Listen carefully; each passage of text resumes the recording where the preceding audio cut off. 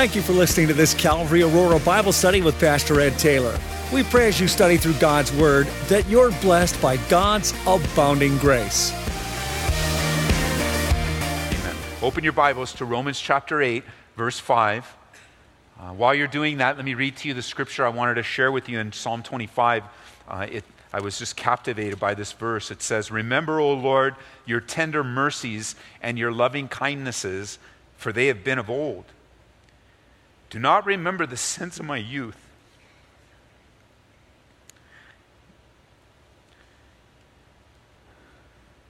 nor my transgressions. According to your mercy, remember me for your goodness' sake, O Lord." I titled our message today, "The Love and Security of Our Abba Father." Because as you know, just as well as I do, that we are living in successive fatherless generations.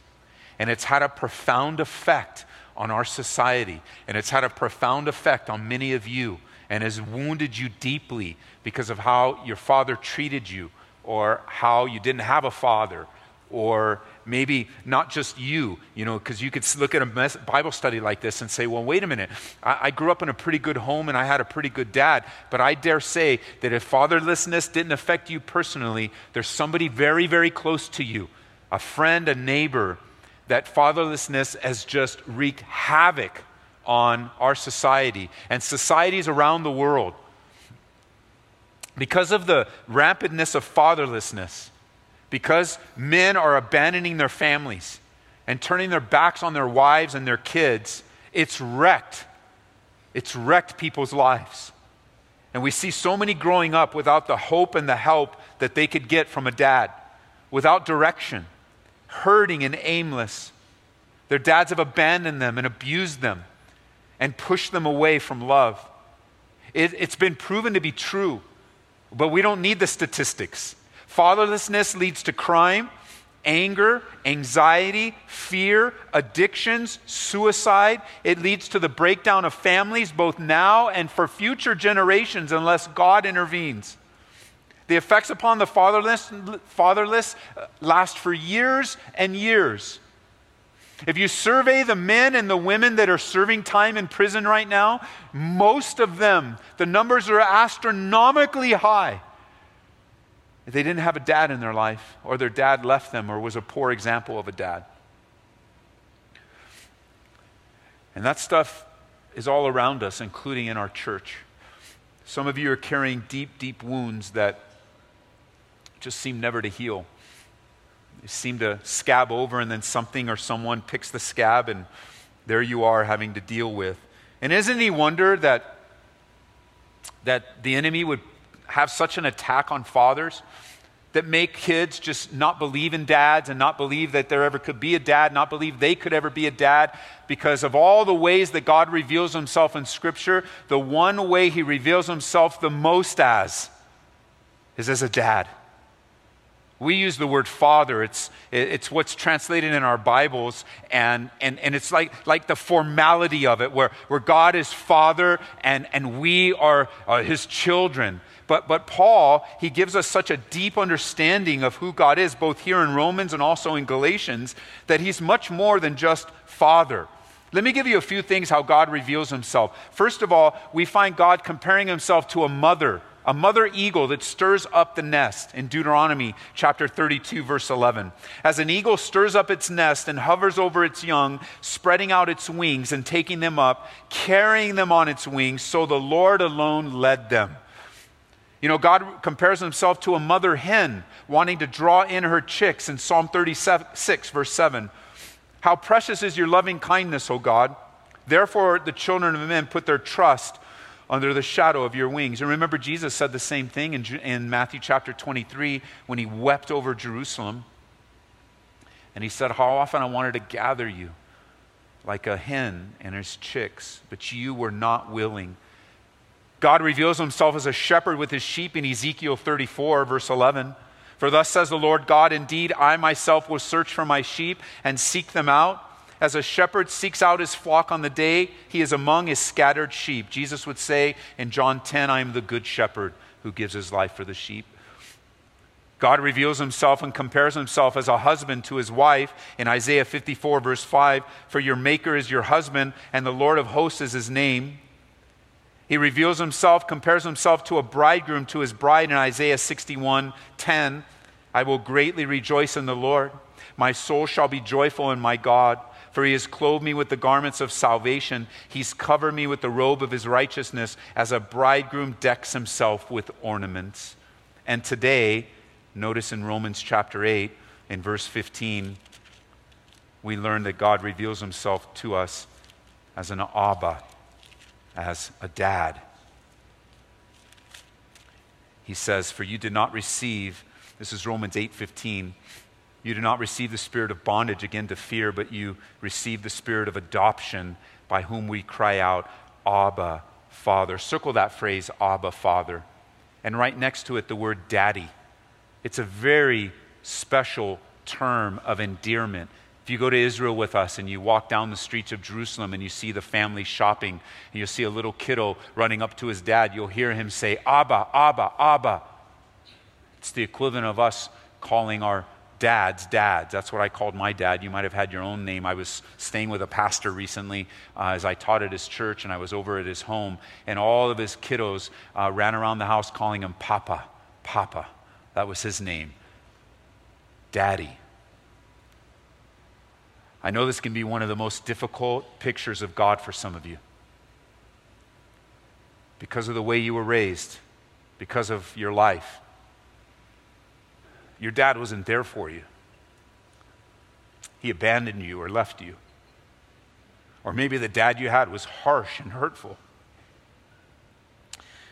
wasn't reliable for you or helpful.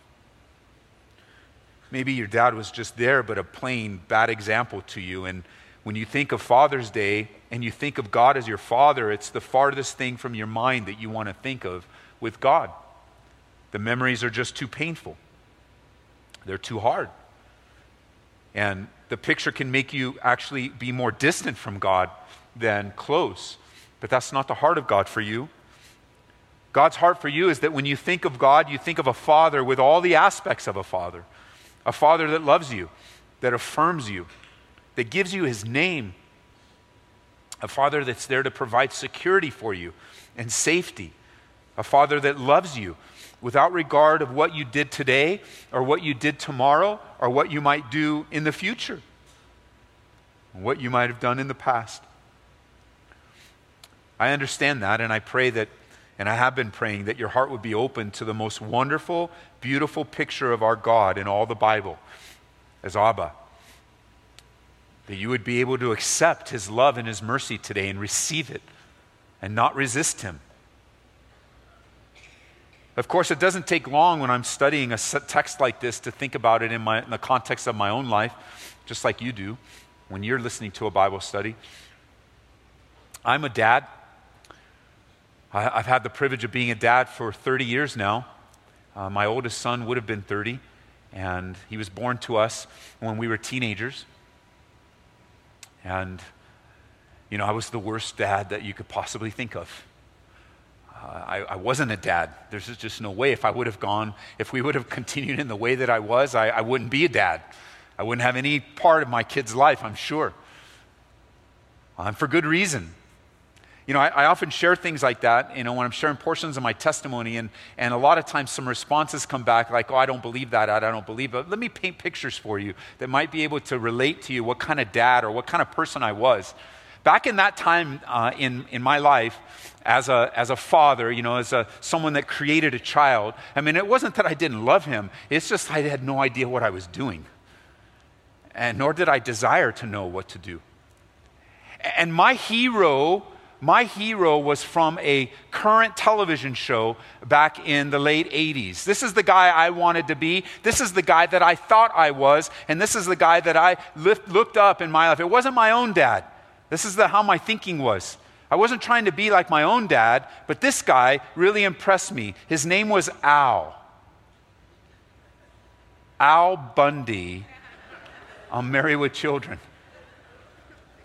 Beer in his hand, screaming at his wife, crude with his kids, just a foul mouth. And And that was I'm being legit with you. I thought that guy was legit. I thought that was a good way to raise your house. Boss your kids around. Treat them like junk. Talk to them like that.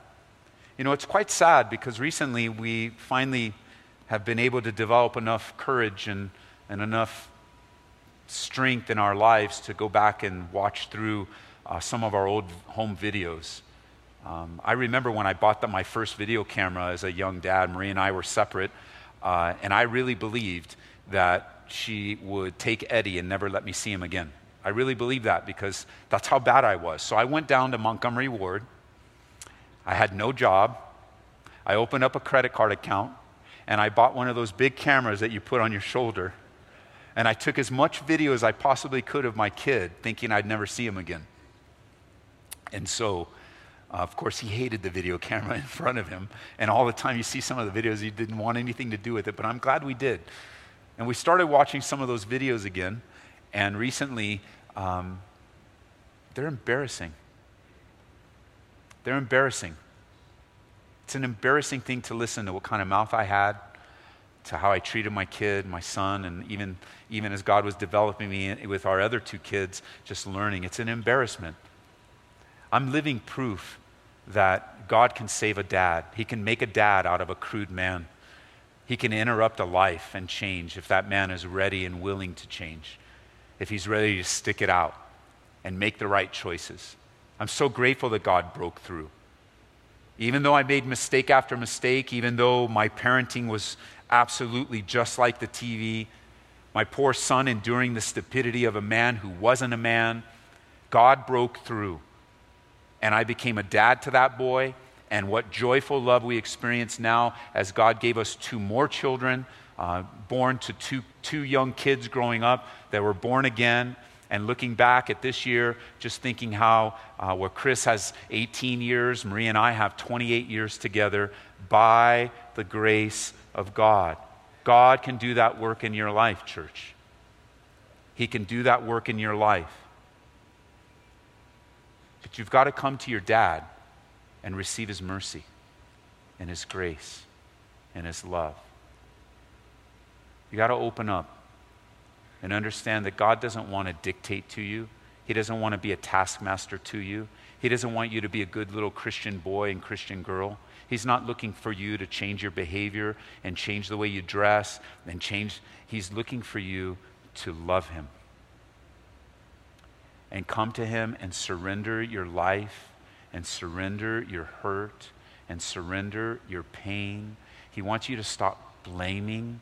He wants you to stop finger pointing. Why? Because he's hovering over you, wanting to hurt you? No, because he knows it's hurting. He knows it's hurting you. And it's hindering you and holding you back from being the dad, and ladies, from being the mom that he wants you to be. It's hindering you from enjoying the relationship that's available to you. You didn't receive, Paul says, you didn't receive the spirit of bondage. He didn't give you fear. He gave you the spirit of adoption so that now you cry out, Abba, Father.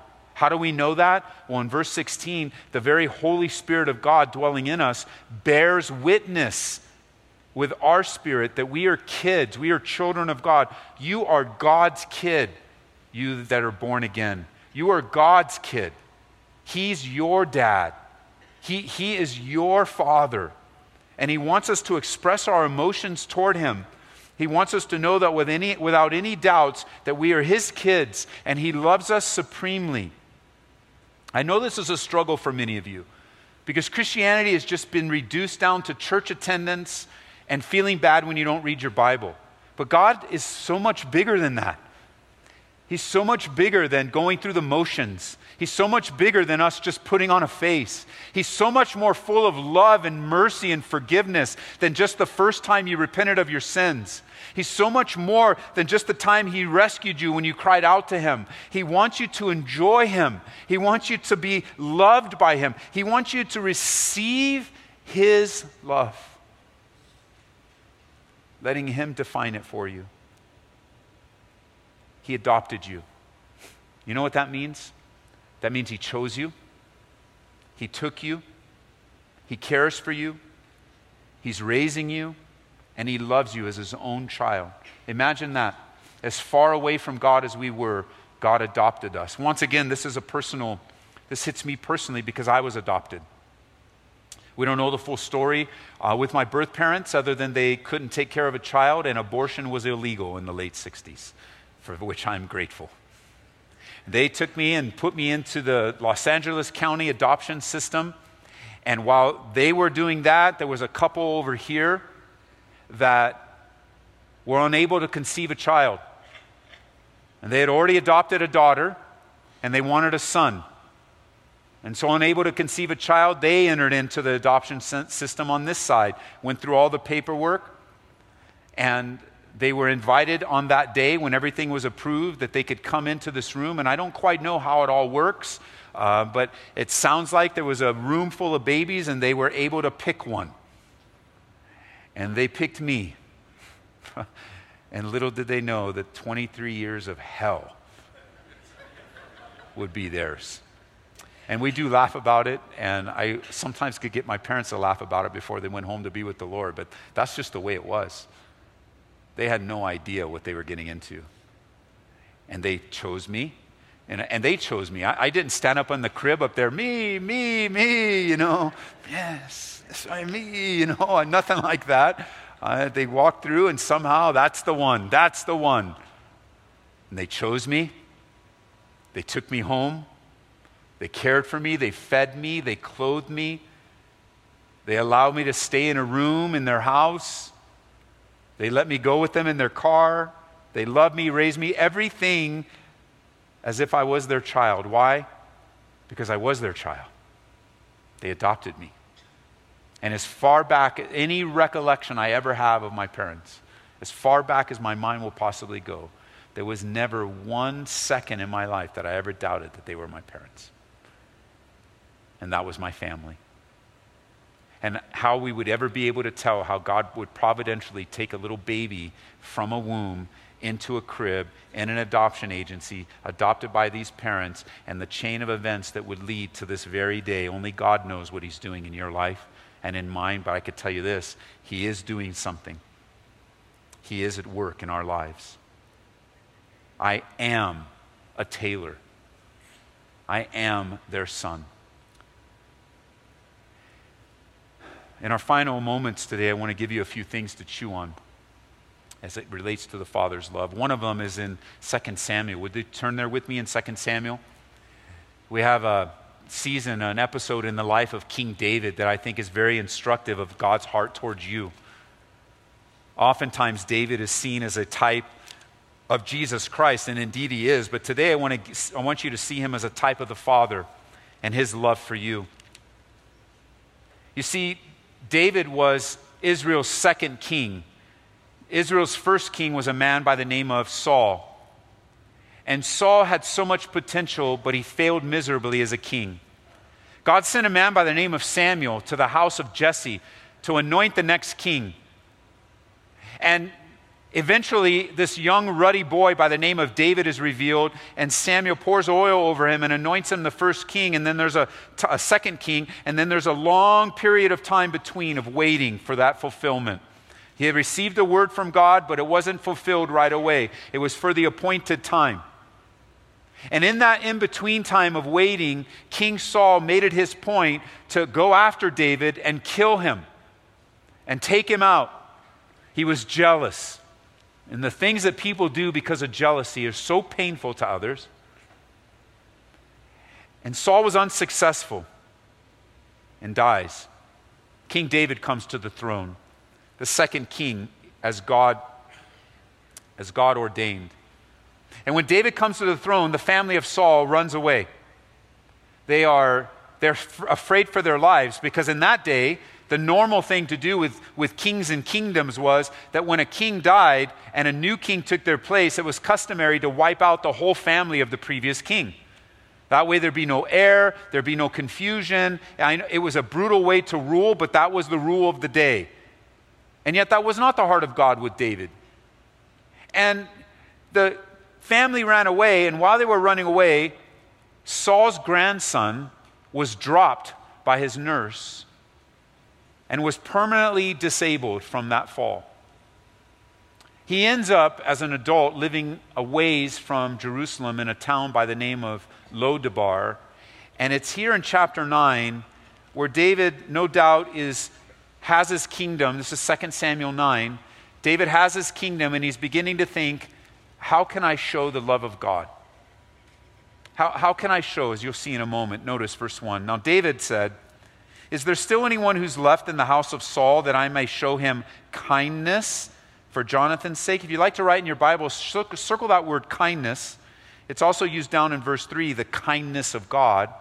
It literally means love, mercy, grace. It could also mean loving kindness. It has the idea of being benevolent towards someone, blessing someone, asking nothing. How can I show kindness? Is there anyone left? Jonathan's sake. Now, Jonathan was Saul's son and David's best friend. And as he's sitting there in his righteous rule, he begins to think, how can I bless someone? How can I, God has blessed me so much. How can I bless?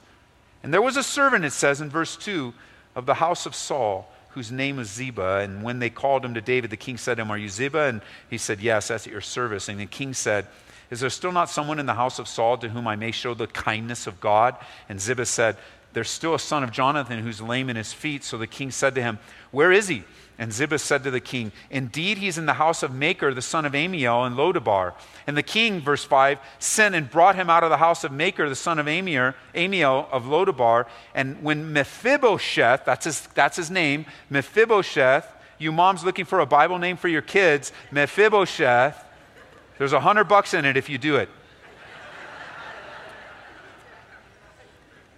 Mephibosheth is the son of Jonathan, the son of Saul, had come to David. He fell on his face and prostrated himself. And David said, Mephibosheth. And he answered, here is your servant. Now don't misunderstand. Mephibosheth has been far away from David, kind of living in seclusion because he wants to preserve his life. We read the Bible stories like they're just so simple and you just kind of read through and yeah, this happened and this happened. But man, this is the kind of situation where your heart is beating and your blood is rushing and your adrenaline is pumping and your fight or flight has kicked in and you have no idea, well, why did you call me after all these years? What do you want? Or do you want to take me out? I don't want anything to do with you. I don't want to come. I don't want the throne. I just want to live my life. I'm already lame. I don't have anything to offer you. Why did you call me? That's where Mephibosheth is. He's not just a couple words on a piece of paper. He's wrestling with the reality of his could be the last day of his life. I really believe that if changes don't take place in your life, and I'm speaking to some, I think it's a word from the Lord. It's to some, whether you're in the room or you're out on the radio right now. But if you don't make a change in your life right now, it's going to be the end. You don't think it is because you've gotten away with so much. You've gotten away screaming at your wife. You've gotten away at throwing your kids around. They've forgiven you and they've come, but they're afraid of you. They don't want anything to do with you. And they're only there because they have nowhere else to go. And if you don't change, you're going to lose it all. You're going to lose it all. And today's the day of change. It's going to be gone. You don't want your wife or your kids in fear of you. And it could be to a woman today. It could be that's how you run your house. You just kind of learn that way, and that's the house you grew up in, and that's the house all the way through generationally. But if you don't change, it's going to be the end. And that's just the word of the Lord to you. And if you're on the other end of some kind of abuse or difficulty, stop identifying yourself by it and identify yourself by the love of God. Obviously, if you're being physically abused today, get out of there. That's the counsel of the Lord. You won't be any good in that relationship unless you're safe and healthy. I mean, we're talking real life, aren't we? The effect of fatherlessness and the effect of a dad or a husband not realizing. Mephibosheth comes and he says, here I am. And we know he's afraid because in verse 7, David says, don't fear. I'm going to show you kindness. for your Jonathan, your father's sake. And I'm going to restore to you all that was taken. Everything that belonged to your grandpa, I'm giving it to you. And you'll eat bread at my table continually. I mean, he's saying right now, he's saying, look, I'm going to adopt you. I'm going to take you in. You're not going to live in seclusion anymore. You're not going to live in fear anymore. You're not going to have to live like this anymore. You're going to move in with me, and I'm going to feed you every day, and I'm going to take care of you. Anything that you need, all that was taken away from you, I'm going to restore, like the Bible says that God restores the years that the locust has eaten. This is David representing God the Father to you right now, saying, come to me. And you go, what, me? Who am I? You see, in a moment, Mephibosheth, as he answers, he's so overwhelmed, he bowed himself in verse 8. What is your servant that you should look upon such a dead dog as I? Who are we? What do we deserve? Why would you show such kindness to us, God? Why would you be so merciful to us? Why would you be so faithful when we're faithless? Why are you for us and not against us? Seems like everybody else is against us. Why are you for us? And what do I have to offer the Creator today? What do we have to offer except a broken and contrite heart? Acknowledging the Father's love in our lives and receiving it and then giving it. Because I think for the true believer deep down inside, that's your desire. Even though you might feel ill-equipped or you didn't have a good example, God is with you.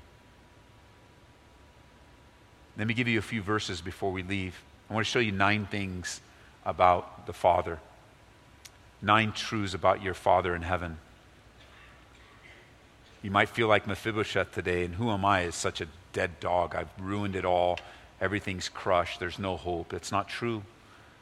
The Father's calling you to the palace and saying, I'm going to take care of you. I'm going to take care of you just because of who you are, but because of who I am. I want to show God's kindness to you. I'm going to take you in. I'm going to feed you the rest of your life. You'll never have a worry or a concern. I'm going to provide for you forever. First of all, I want you to know that God will never forsake you. Your Father in heaven will not forsake you. Psalm 27, verse 10.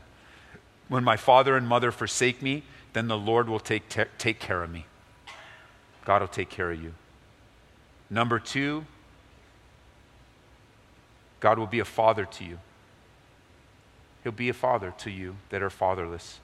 Psalm 68, verse 5. A father of the fatherless, a defender of widows, is God in his holy habitation. God sets the solitary in families.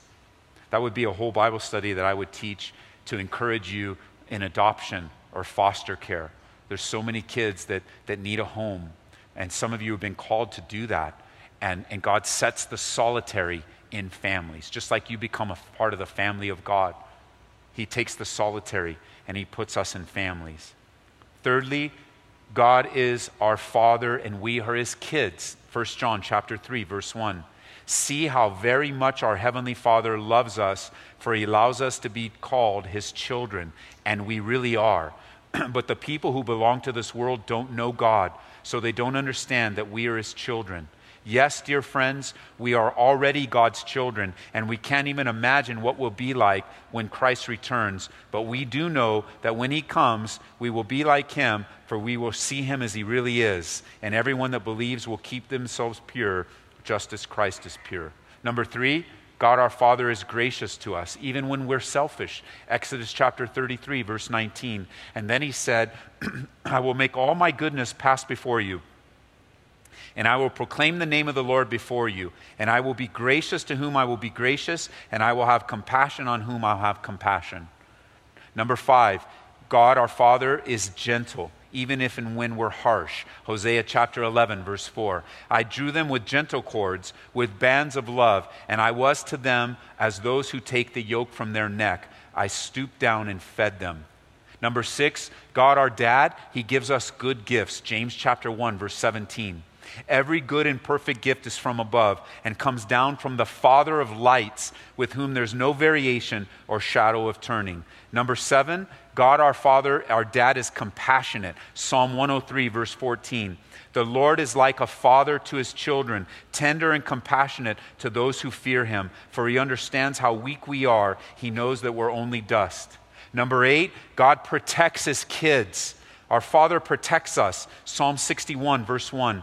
Hear my cry, O God, and attend to my prayer.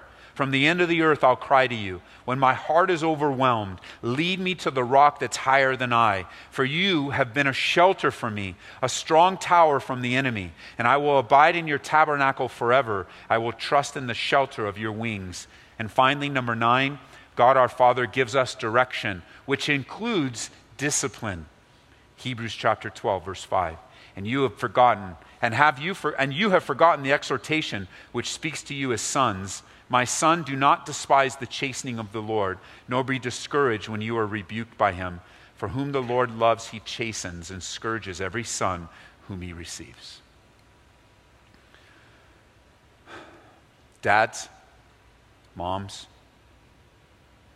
singles, you single parents, especially you single moms, you've been doing double duty for so long now, fulfilling both the role of mom in a very real way, the role of dad in your life, in your kids' lives. My prayer is that you leave here with the confidence of your Father's love for you, his mercy and his grace, his loving kindness. As today I get the picture of God very much like David sitting there and saying, who can I show kindness on today? Who can I bless? Who can I encourage? Who can I lift their spirits?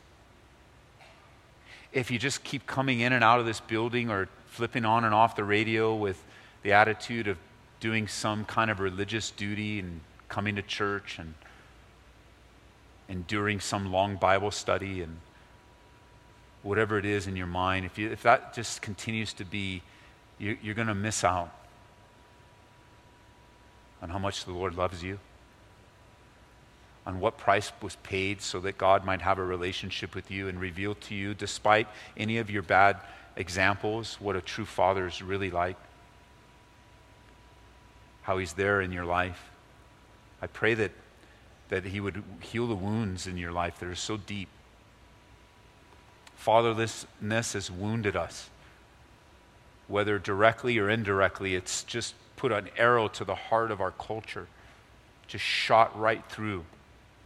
But it doesn't have to stay that way. God has put the church on the earth to remind the world that he's a God of redemption. He's a God of rescuing. He's a God of fixing and transforming.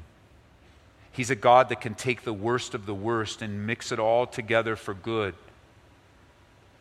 And the ones that enjoy the goodness are ones that love him and are called according to his purpose. And so, Father, I pray as we end our time today that your Holy Spirit, we pray and invite an outpouring of your Holy Spirit right now. We cry out, come, Lord Jesus. Come, Spirit, and begin to move in the hearts of the hurting today. Begin to move on the hearts of the wounded, the battling, the angry, the frustrated. God, no more putting on a face just with a smile, but the reality is that there are many who need a touch of your Spirit today. There are many who need to embrace the Father's love for them. And I pray for an outpouring of your Spirit. I pray that it would be felt, not just believed, but that you would touch the emotions today. That you would, God, there's so many hurting. So much pain. So much resistance in the church. So much unwilling to forgive or to lay down our rights. So much blaming and fighting and arguing and establishing. And I pray your Spirit would fall right now. Fall on marriages. Fall on our children. Fall on the dads. Lord, Spirit, come.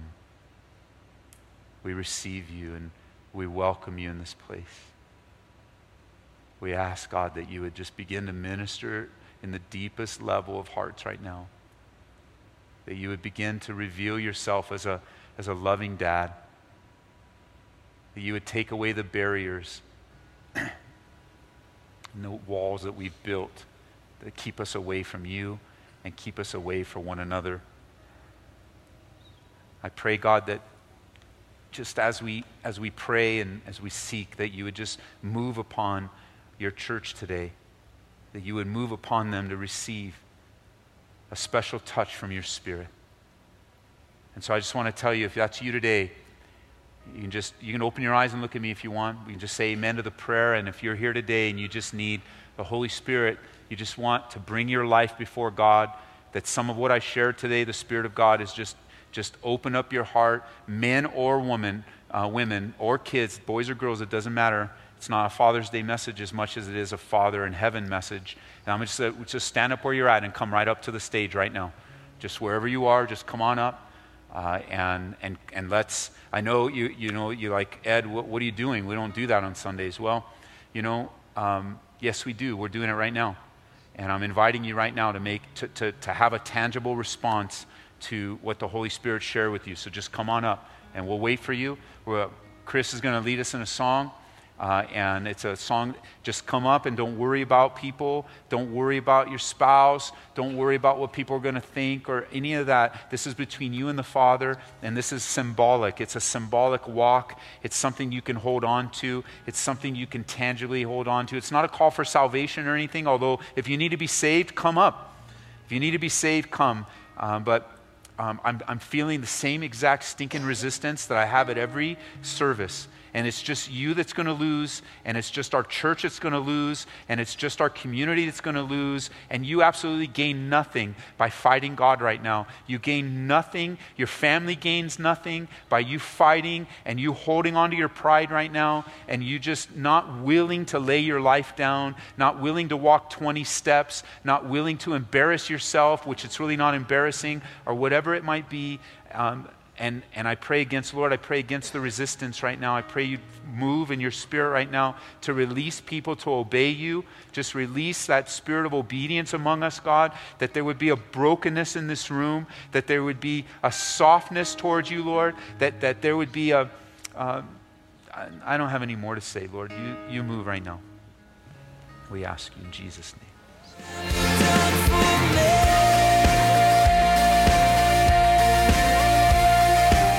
We pray that you've been touched by this study from Calvary Aurora.